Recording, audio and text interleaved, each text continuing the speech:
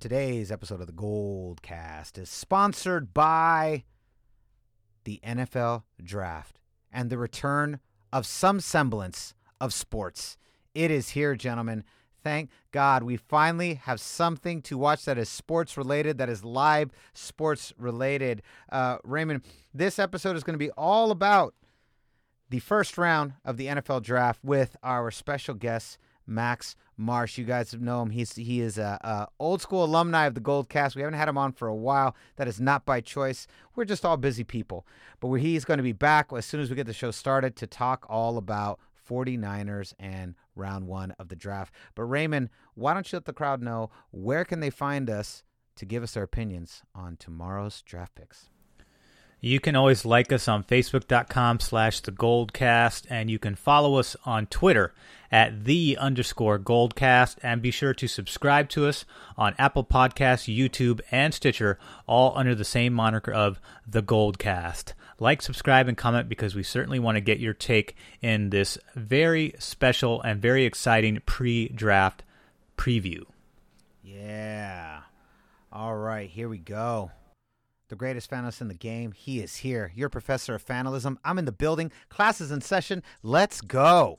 San Francisco, are you ready? This is the Gold Cast.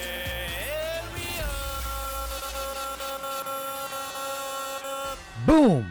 Welcome to another edition of the Gold Cast. We are the voice of the Bay. I'm your host, Rudy Solis III, and with me is my brother, my co-host, Raymond Solis first, baby. Boom. And our esteemed guest. He is a writer, director, actor, personal friend of mine here in Los Angeles. Welcome to the show, Max Marsh. What's up, buddy? Hey, thanks for having me on again. I thought you guys hated me. This is great.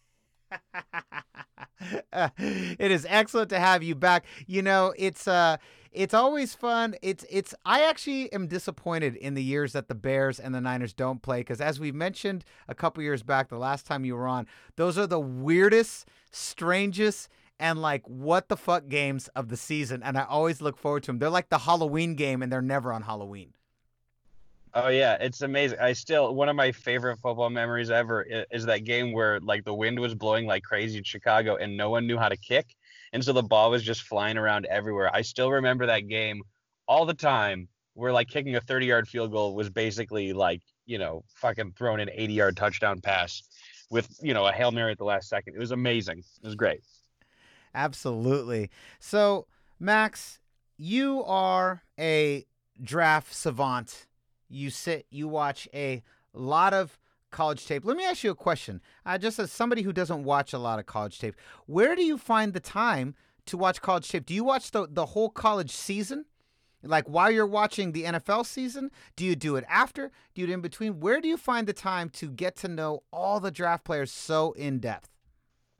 I think it stems a lot from enjoying the college football game itself.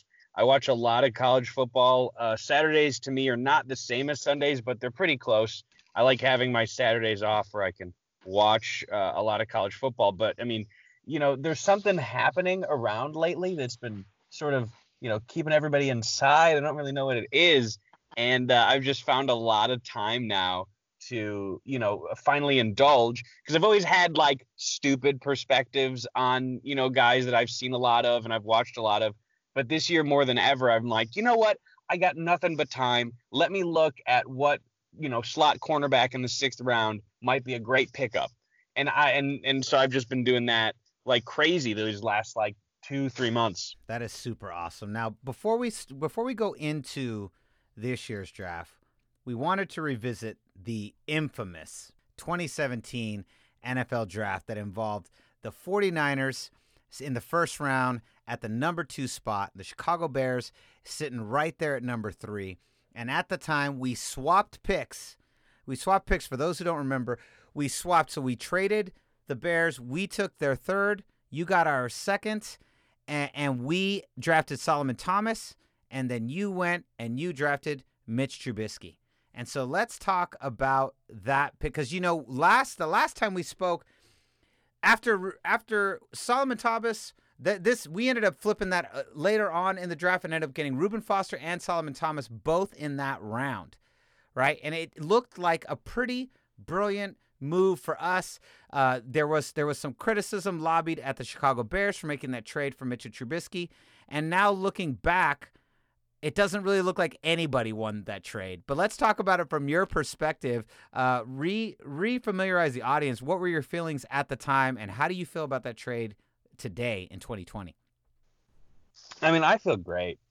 I'm totally fine. Everything's great. Everything's going super well. I'm so happy.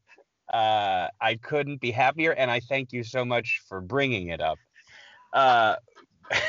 But really, I don't think that, and it's so upsetting because I was talking to you about this before, and I said this the last time when we did the cast so long ago. Is I was like, I don't mind moving up in doing that whole process if what had happened was, Lynch came to us and was like, hey, I know you guys, we talked before, I know you guys want your quarterback, and someone's looking to trade up into the spot, and I think maybe perhaps they might be looking to take your quarterback. And it's a great trade. It's hard. We can't say no to it because it makes our team better. And, if we just move back one spot, we can guarantee that we get the guy that we want, and you guys can jump up and make sure that you get your quarterback.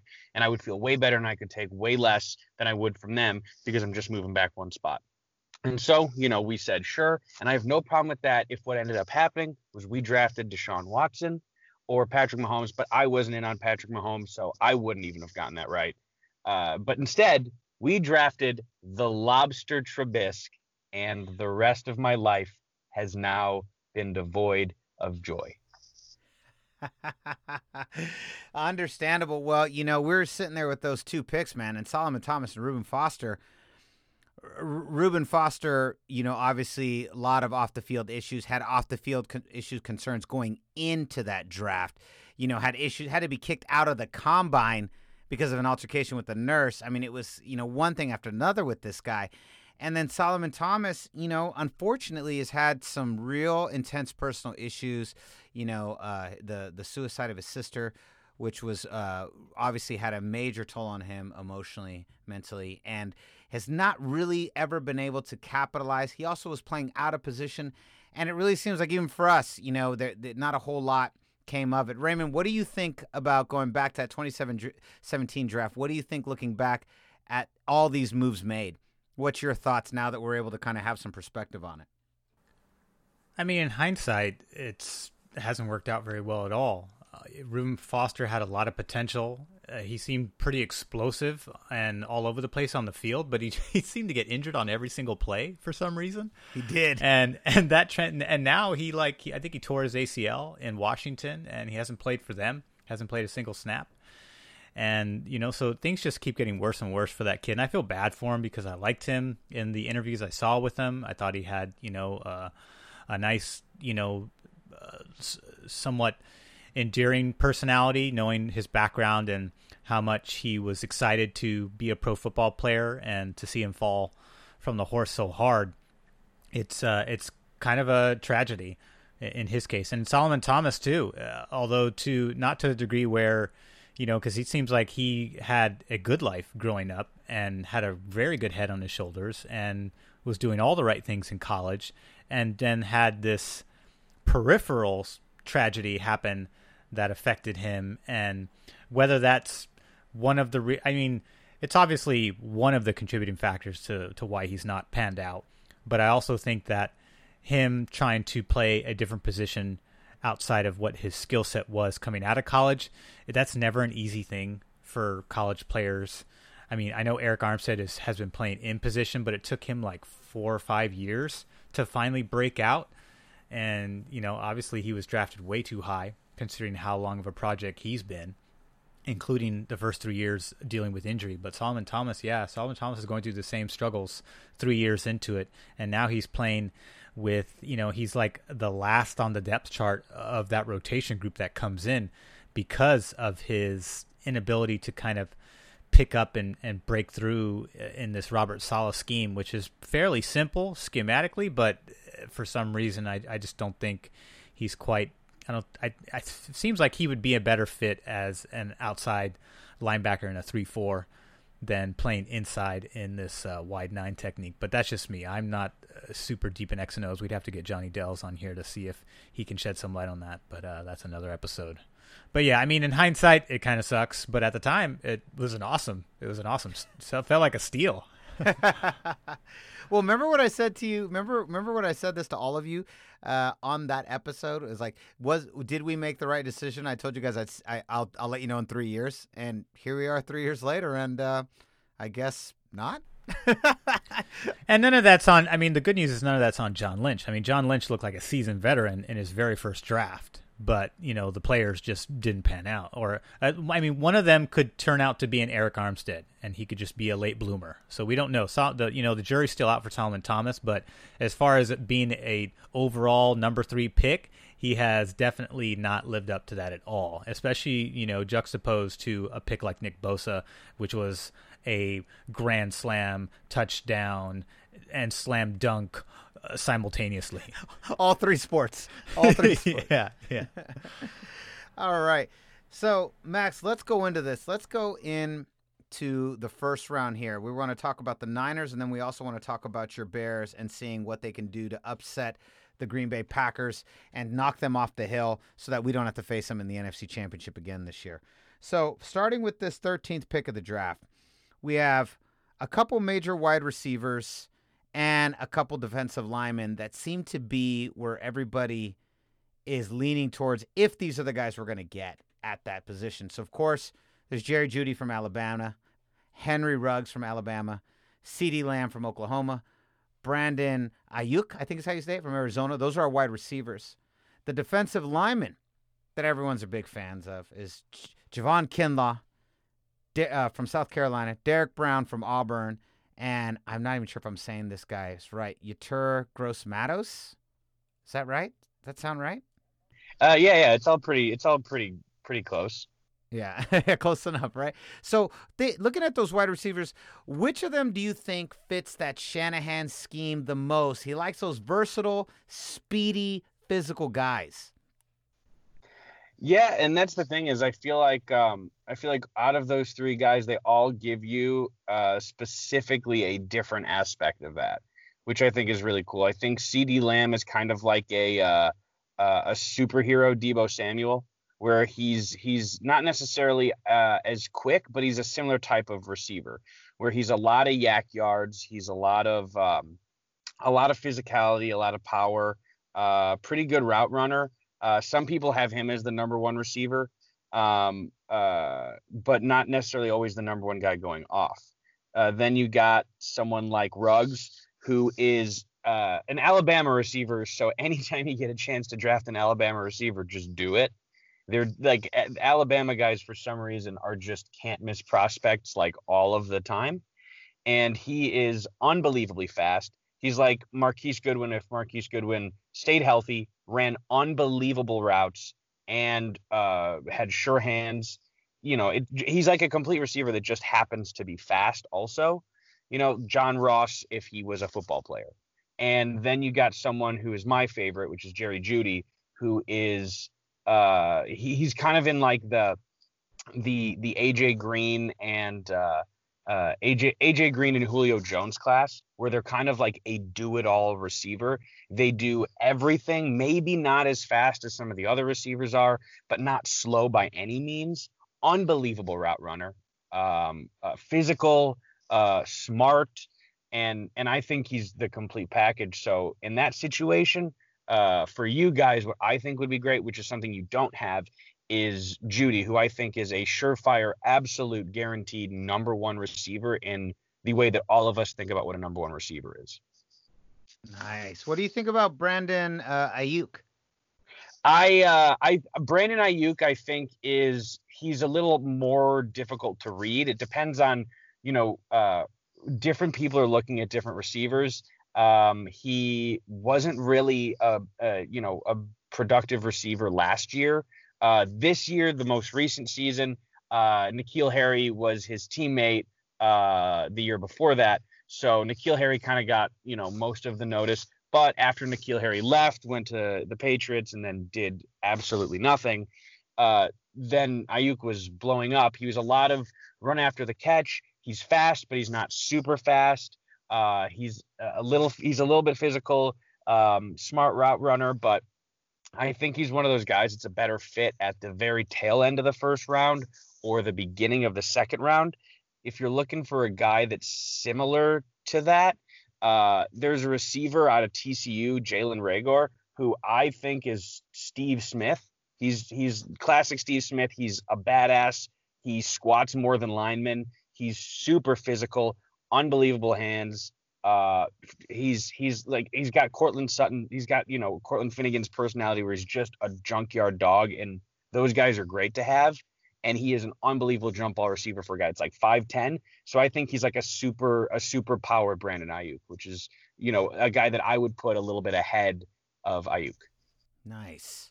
Okay. So now let's say we go the defensive route. And as I mentioned before, we've got Javon Kinlaw, Derek Brown, and this name I'm butchering every time I think, Yetur Gross-Matos. What are those? Tell me, let's start with Kinlaw and then work our way down.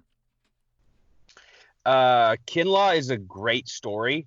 Kinlaw had a lot of off the field issues. Originally early on in his career, he came from a rough childhood. From South Carolina, got better every single year. Every single year he was there, he got better. Team captain. He can play he plays kind of like a hybrid D end, D tackle technique, kind of like what you imagine most of the guys in the middle are for a 3-4. Super physical, can rush the edge, can play good run defense. I think more than anything else, he's one of those unbelievable character guys and one of those unbelievable competitors that you want to have on your team. And he might not be as big as some of the other guys, or as just purely talented as some of the other guys are. But he's one of those guys that's been linked to a lot of teams earlier than I think his grade is, because he's one of those guys that people just want to get in their locker room. It's not just his skill set, but it's his personality as an athlete as well. Yeah, he's very well liked. From the things that I've read from other people and the things that has come out about NFL GMs, is there's a lot of people, he's one of those guys decided to go in. Probably the perfect spot for him would be somewhere like Atlanta or Denver would be like a perfect spot for him. So like right around where you guys pick actually is right about the perfect spot for him. But I've heard stuff from Carolina taking him. I've heard stuff a little bit earlier from people posting about it, or people from Carolina that are reporters out there that are talking like they really like them. And I think it has a lot to do with the fact that he's not only a super talented guy, but he's also one of those guys that has such a high floor. And I think that his ceiling may not be as high as some of the other defenders you mentioned, but his floor is so high that it's one of those things where, like, no matter what, you get a guy that's going to be with your franchise for 10 years and is going to bust his ass every time he gets out there and is going to find a way to make your squad better every single time. Moving on, let's go to Derek Brown from Auburn. Yeah, Derek Brown is he's the best, I think, down lineman on defense. He's absolutely he's just a stud. He's one of those guys that is like exactly what you think of when you think of a top 10 pick. He's a 5-star athlete from high school, came in, has just been dominating people early on. He's more of what you guys are sort of looking for at that like end tackle hybrid right there. Big eater of people, not necessarily a supreme pass rusher yet, but it's a rough draft for like pass rushers. It's a rough draft for guys that are going to consistently rush the passer, but he's a guy that's going to eat up people. He's not like a big fat guy or anything, but he can eat up people. He can eat up blocks, and he can he can stop the run. He can push back the pocket, create a pass rush for the rest of your rushing ends. I think that for me, if I was looking at a tackle end, something like you guys do in your 3-4, I would feel unbelievably stoked if for some reason he fell to you guys at 13. If you guys want to get him, I definitely think you're going to have to trade up. So you think he's going to leave a little bit earlier? Yeah, I mean, if he's around, you have to be enamored with one of the receivers not to take him. But I just think that for you, if any of the first three receivers that we talked about are there, you just can't pass it up. But Brown being there would be a revelation, and you would maybe even think about trading down because there might be people that are looking to trade up. Now, what about Gross Matos from Penn State? Gross Matos is one of those guys. It's kind of a projection. It's not like he didn't do a good job. He was at Penn State, pass rusher, a little bit closer to Chason. That's also around there later. That's more of like a rusher. He didn't produce nearly as much in college as you would have liked. He was another high recruit, somebody that came in. He's got a lot of measurables. He's a guy that did really well at the combine. One of those guys, it's a lot of a projection, but it's a good projection. It's a projection of a guy that could come in and rush the passer opposite of Bosa, or a guy to substitute in. I feel like that's what he would do originally, is he would just sit there behind your super talented line and get coached up by your defensive coordinator, who is a fucking genius. And I feel like, if he gets time to sit behind people, that'd be great. But he, I think, is also somebody that would be someone to look at if you're trading down. All right, Raymond. Now, Raymond, why don't you walk him through our cornerbacks and O-line, the guys that are possibly sitting around. Now, these guys, they're saying might be around that 31st pick if we keep the 31st pick. So, Raymond, walk him through those guys. All right, so we definitely had some curiosity. And by the way, Max, that was a fantastic breakdown of those players. Man, you have time I wish I had to study these players. My God. That's why we have you on, Max. That's why you're here, buddy. You need to come on every year for draft and every Chicago tie-in that we can create for you, because this is amazing stuff here. All right, so starting off, let me just give you the list, and then I'll rotate back to the top, and we can go from there. So I've got C.J. Henderson from Florida, Jeff Okudah from Ohio, A.J. Terrell from Cleveland, and Christian Fulton from LSU. What's your take on C.J. Henderson? And if you don't mind, I'd love to pick your brain at the end of your breakdown to if you have an idea of what current pro or past pro that C.J. Henderson compares to. Yeah, absolutely.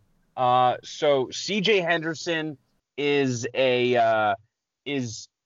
the number 2 cornerback, I would say. Okudah is a blue chip, absolute can't miss guy.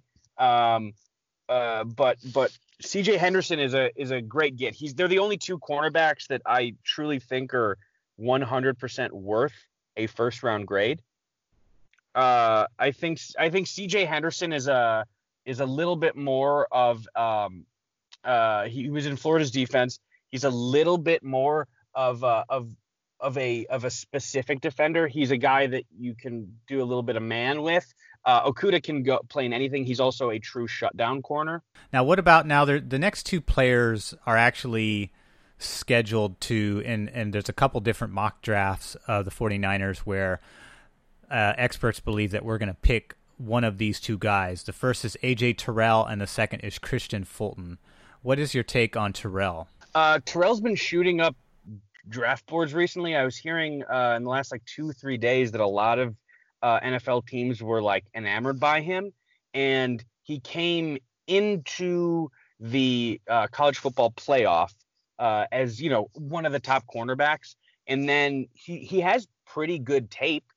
All of his tape pretty much is he's a fringe first, second round cornerback, which, especially in the world that we're in today in the NFL, that position is there's this new debate now where what's more important, pass rush or pass coverage. And their statistics are showing that it's definitely more pass coverage.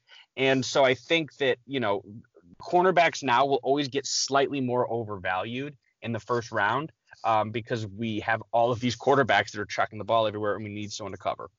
So A.J. Terrell had one bad game in the most important game of his life, the last championship game. And he got burned everywhere. And that just stuck in people's minds. But the thing that people don't understand is that every single cornerback has a bad game. And he had a bad game against Alabama and two receivers that are going in the first 15 picks. So I feel like there's a little bit of forgiveness there. Not that it excuses anything that he did, but I think he's a good cover corner. He can play a little bit of zone. He can play a little bit of man. He's not necessarily super physical, but he's physical enough. He's a guy that I would be comfortable with if you're looking for a cornerback at the tail end of the first round, second round. Right around there is the sweet spot for cornerbacks. Okay, and then what about Christian Fulton out of LSU? Christian Fulton out of LSU. He shared the backfield with Grant Delpit. Grant Delpit is a safety, and both of them are unbelievable physical talents. There's a lot there to like. Fulton had a lot of off the field stuff, which I think is kind of pushing people away. But then I saw earlier, like a couple weeks ago, that, he was clearly the third rated cornerback. But so obviously the off the field stuff didn't matter. But then I've started seeing more stuff about Terrell popping up. Fulton is he lacks physical cover corner skills. He's got the makings of being able to do that. He's pretty good in zone coverage. I mean, it's LSU. That's the one thing about LSU is anytime you're taking an LSU defensive back, it's like Ohio State and pass rushers. You know that a second round LSU cornerback or safety is going to be better than a second round, Virginia Tech cornerback or safety. Their coaching there is excellent. And again, he's a blue chip physical talent. It just depends on, what you surround them with. And I think that's a lot of the issues with some of these offenses and defenses like Alabama and LSU that are surrounded by blue chip talent is they don't have a lot. They have a lot of room to just do exactly what they're supposed to do and it works out, and I think sometimes that can be an issue. And sometimes they can be like, oh, cool. And they also play with Joe Burrow. So last year, LSU defensively kind of was slightly disappointing. And Fulton did a good job, but I think that a lot of it was overshadowed by how good their offense was. And I think that, there's still three guys that are potential first round picks coming out of that LSU defense. And I think Fulton is a safe bet to be a first round pick. I honestly would feel more comfortable with Fulton than Terrell, just because I feel like Terrell just showing that inconsistency against high-level talent, whereas Fulton, pretty much all of his stuff is correctable. All of his coverage is correctable. He's just got to learn. He's just, people question sometimes his willingness and his desire. And so I think all you really have to do is get a coach that can teach him how to do stuff, can teach him a little bit better of the specifics of things. And I think that he's a sculptable piece, whereas I don't know if Terrell necessarily has that amount of physical talent. Gotcha. All right, let's move on to offensive linemen. Now, this is a position where, Joe Staley's on the cusp of retirement. He signed a 2-year deal a year ago or just before last season, so he made it to the Super Bowl in that first year, albeit injured most of the regular season, and did miss some time in the Super Bowl itself. So I know the Niners are going to be looking for offensive linemen perhaps to just add some depth for the eventual retirement of Joe Staley. So our list here is Mekhi Becton out of Louisville, Andrew Thomas out of Georgia, Jedrick Wilson Jr. out of Alabama, and Ezra Cleveland out of Boise. Now, out of all those four players, Ezra Cleveland ended up on a mock draft as a selection for the 49ers. Let me start there. What's your take on Cleveland? Ezra Cleveland is a very good pass blocker. He's very athletic. He's a little small in terms of physical mass. He's a tall tackle, and he needs to improve physically as a run blocker. But he's a great pass blocker, and there's a lot there to like. I think Ezra Cleveland is probably a better fit for the tail end of the first round, turn of the second round. That's where he's slated to land, according to a couple of different drafts. And so what about Jedrick Wilson Jr. out of Alabama? Oh, Jedrick Wills is, I think, my favorite overall tackle in the draft. He is listed as a right tackle, but he was on Tua's a left-handed quarterback. So his right tackle is a left tackle. And I think somehow people are getting confused by that. So naturally, he has played on the right-hand side, but he is a blind side blocker. So in my estimation and how I feel about it is he both knows how to be on the right side, which is great if you want him to be your right tackle, but he also knows how to be a blind side blocker and what to do when the premier pass rusher is on his side.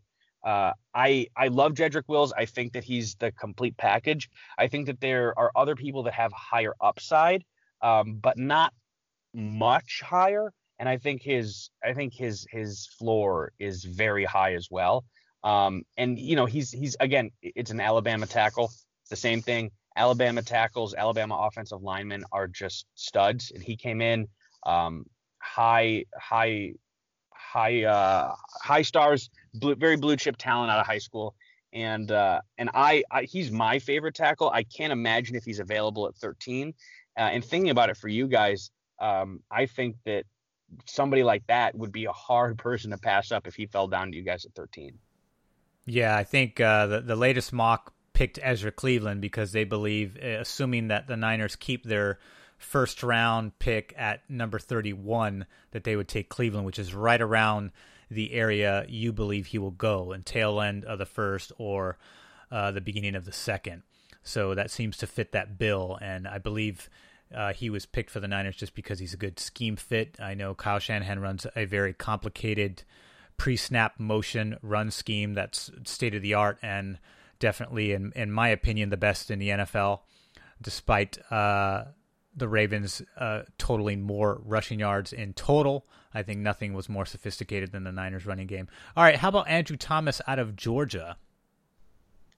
Andrew Thomas is another right tackle, but he's a legitimate right tackle. He's a powerhouse. He's definitely going to be somebody that you want to keep on the right hand side. Great run blocker. You can definitely move him to the left hand side.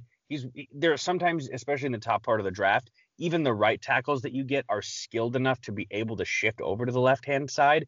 I've been hearing a lot on places that I've read and people that I've talked to that are saying that he could actually end up being the first tackle taken, which I think is weird to think it's a little high, because I think that, there's 4 tackles that you could take in the first 10 picks, and you could, every team could tell me a way why they picked them, and I'd be like, totally, buy it, done, got it, you're in.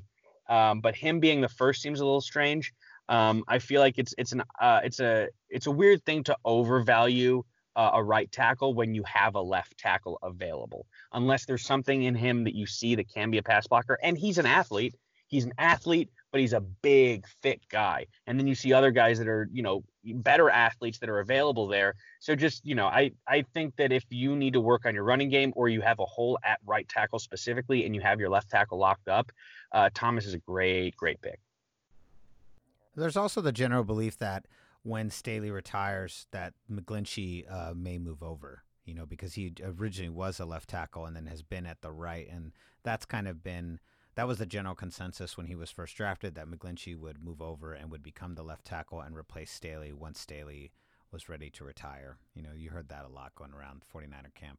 Yeah, I think, and that makes sense. I mean, I feel like that's usually the best way to sort of induct a tackle 2 into it. I know there's a lot of times where teams will draft the left tackle and put him on the right hand side, and then have him learn over there, because, again, as someone that was a lineman themselves at one point, there's a lot made about what it's like to kick back with your left leg versus what it's like to kick back with your right leg. And sure, there's a little bit of growing pains, but that's the smallest difference that there could possibly be in any blocking at all. And so I feel like as long as you get him into similar schemes and you get him understanding what your scheme is trying to do, sure, it's the right hand side versus the left hand side, but it's still getting him reps, it's getting him experience. And I think that that's probably a smart way to do it. You guys have a good tackle situation going on, so I feel like getting somebody in, maybe not necessarily a top tier talent. That's why I think that if you do keep your 31st pick, there is a potential of having good guys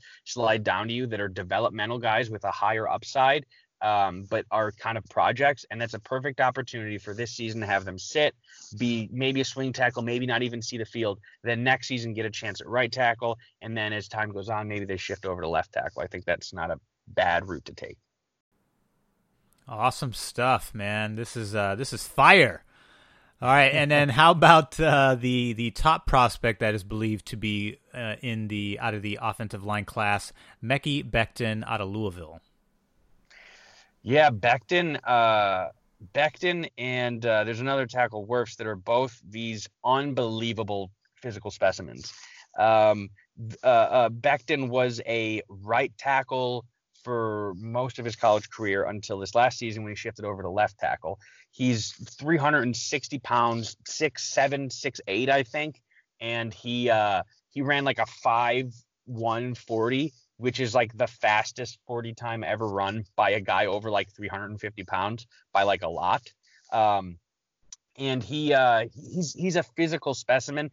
He's another one of those guys that has maybe a little bit lower of a floor. His floor is a little bit lower. There's a chance that he can bust, but his ceiling is unbelievably high. Is such a freak physical athlete like that to protect the backside or even, the right-hand side is impressive. His arms are huge. He's extremely physically gifted.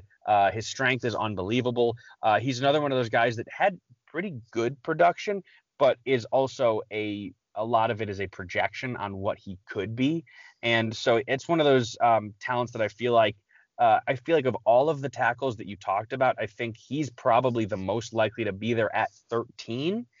Because I think that, again, people have some of the similar questions of how high is his bust potential? Are we willing to take a risk when we have some more, when we have prospects that are, a little bit easier to project, some guys that are a little bit less of a bust factor. And I feel like for Becton, he's one of those guys that I feel like if you hit a home run with him, he's a Hall of Fame guy. He really is just a sort of a one of one. He's a unicorn. They don't make people like that.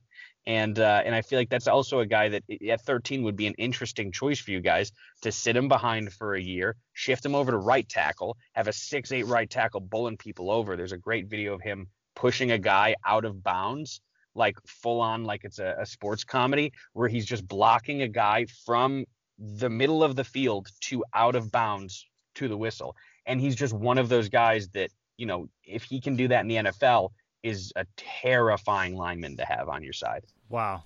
That sounds like he sounds even more menacing than Trent Brown, who the Niners had, who was also 6'8", 300 plus, that then got flipped over to New England and ended up becoming a Pro Bowler there.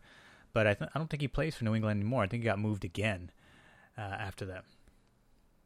Yeah, I believe you're right. Yeah, he went to Las Vegas. Vegas, get it right.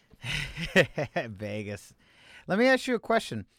Of the D linemen that we talked about, Kinlaw, Brown, and Gross Matos, do any of them have a skill set that you feel is similar to DeForest Buckner? Or are we just screwed in that category now that he's gone? And if there isn't someone on that short list, is there anybody you can think of that is in the draft that could possibly replace DeForest Buckner either at 13 or at 31? I mean, I feel like Brown's the only one that I feel like could, is close to that.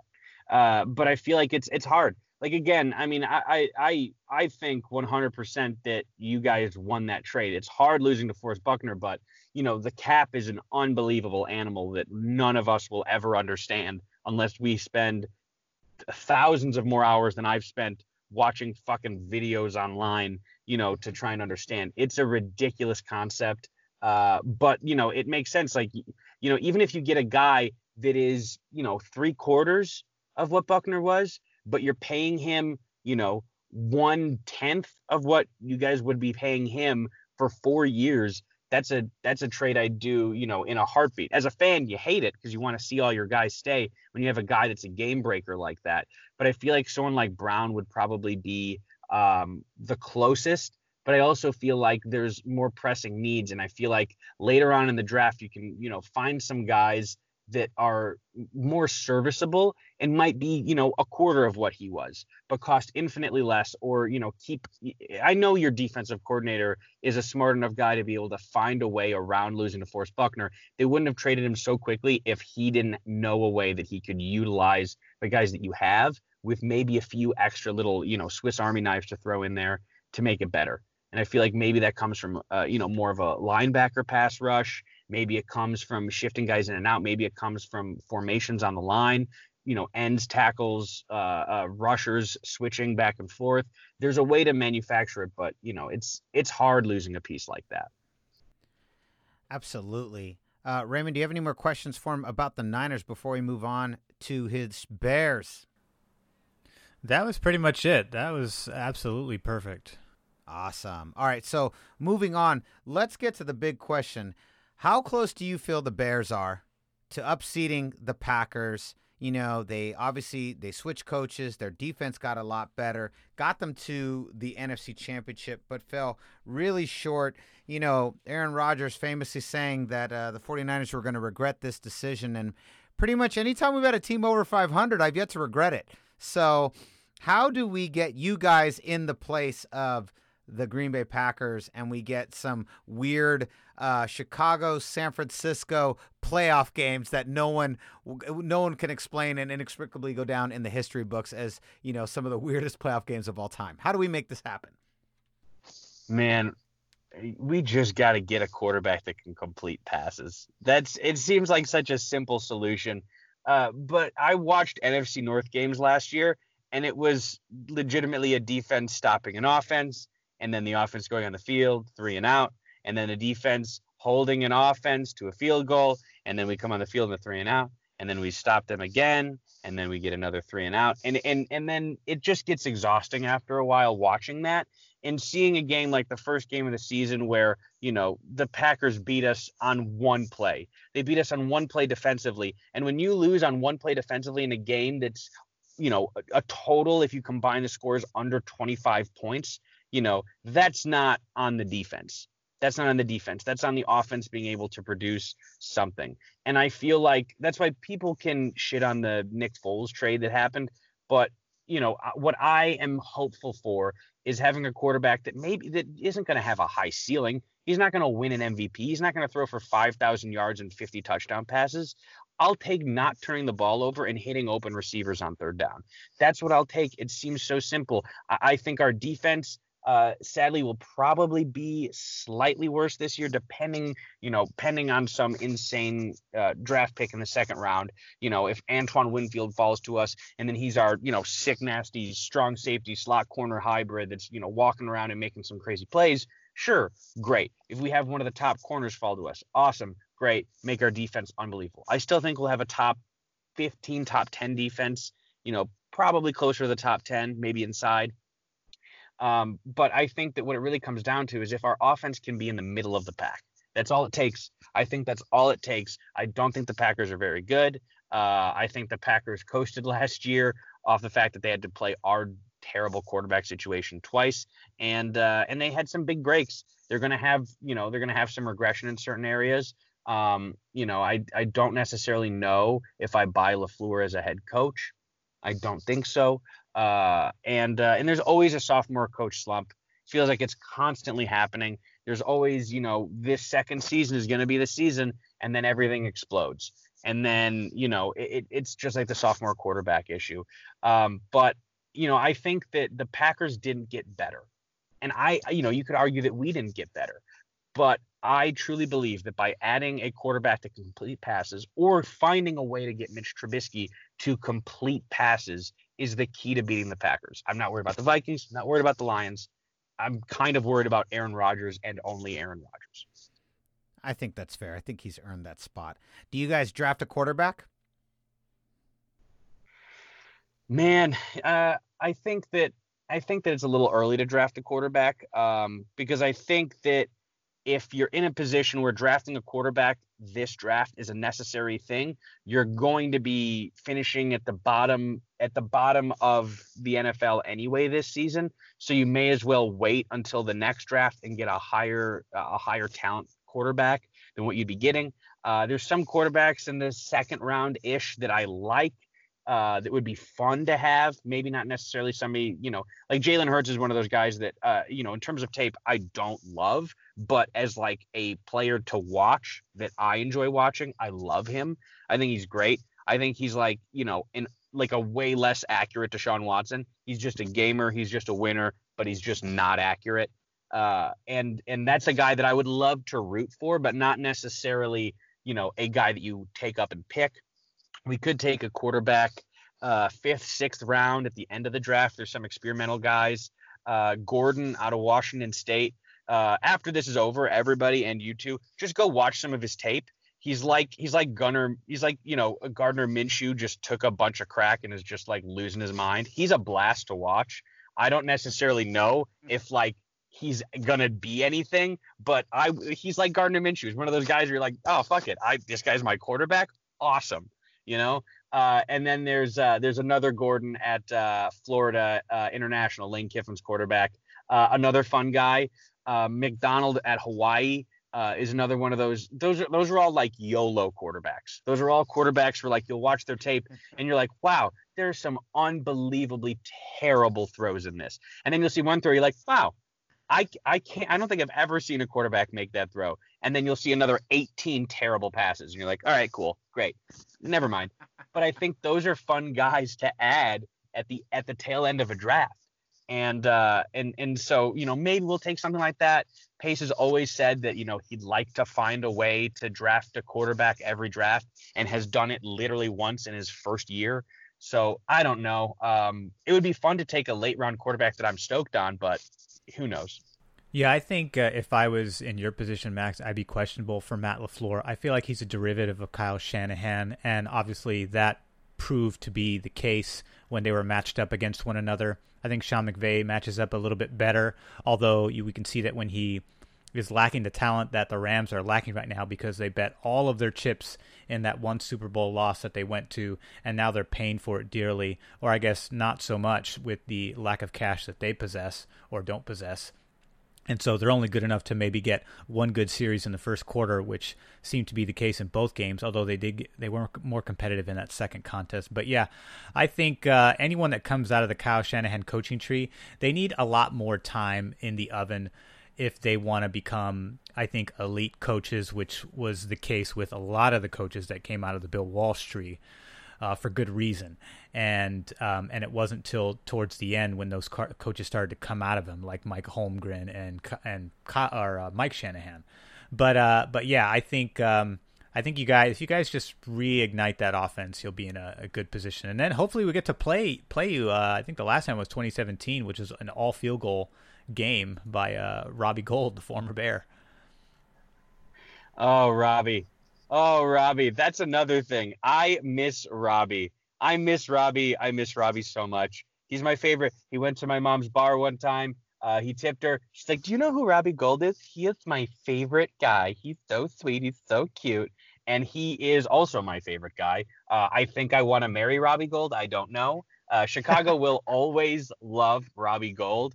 And I don't think Niner fans will ever understand how much we wanted him to be released and then sent to us.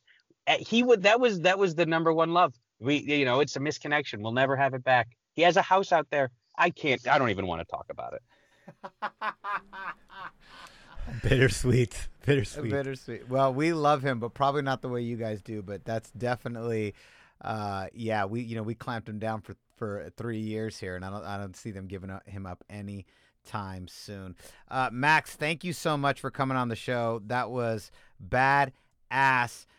Best of luck to the Bears and the draft tomorrow. And I'm sure you and I will be texting back and forth on our league group text and just chatting about all the insane moves, because I think the Niners are going to make a couple crazy moves, and there's always some crazy moves. So I really look forward to tomorrow. It's going to be great. Yeah, dude, I'm super excited. And just so you know, the 31st pick If anybody falls to you that I need, I am expecting you to personally contact Lynch and let him know that I would like to trade up and I would like him to give me a break and maybe, be a little lenient on us for just giving him a 5th-round pick in a second. Okay. You know what? Done deal. I got you. We have Shanahan and Lynch on speed dial. They never answer our calls, but we call them all the time. So for sure. So concludes another edition of the Gold Cast. We are the voice of the Bay. I'm your host, Rudy Solis III, and with me is my brother, my co-host, Raymond Solis the first, baby. Boom! We'll see you next time. Same Gold Cast time, same Gold Cast channel. This is the Gold Cast.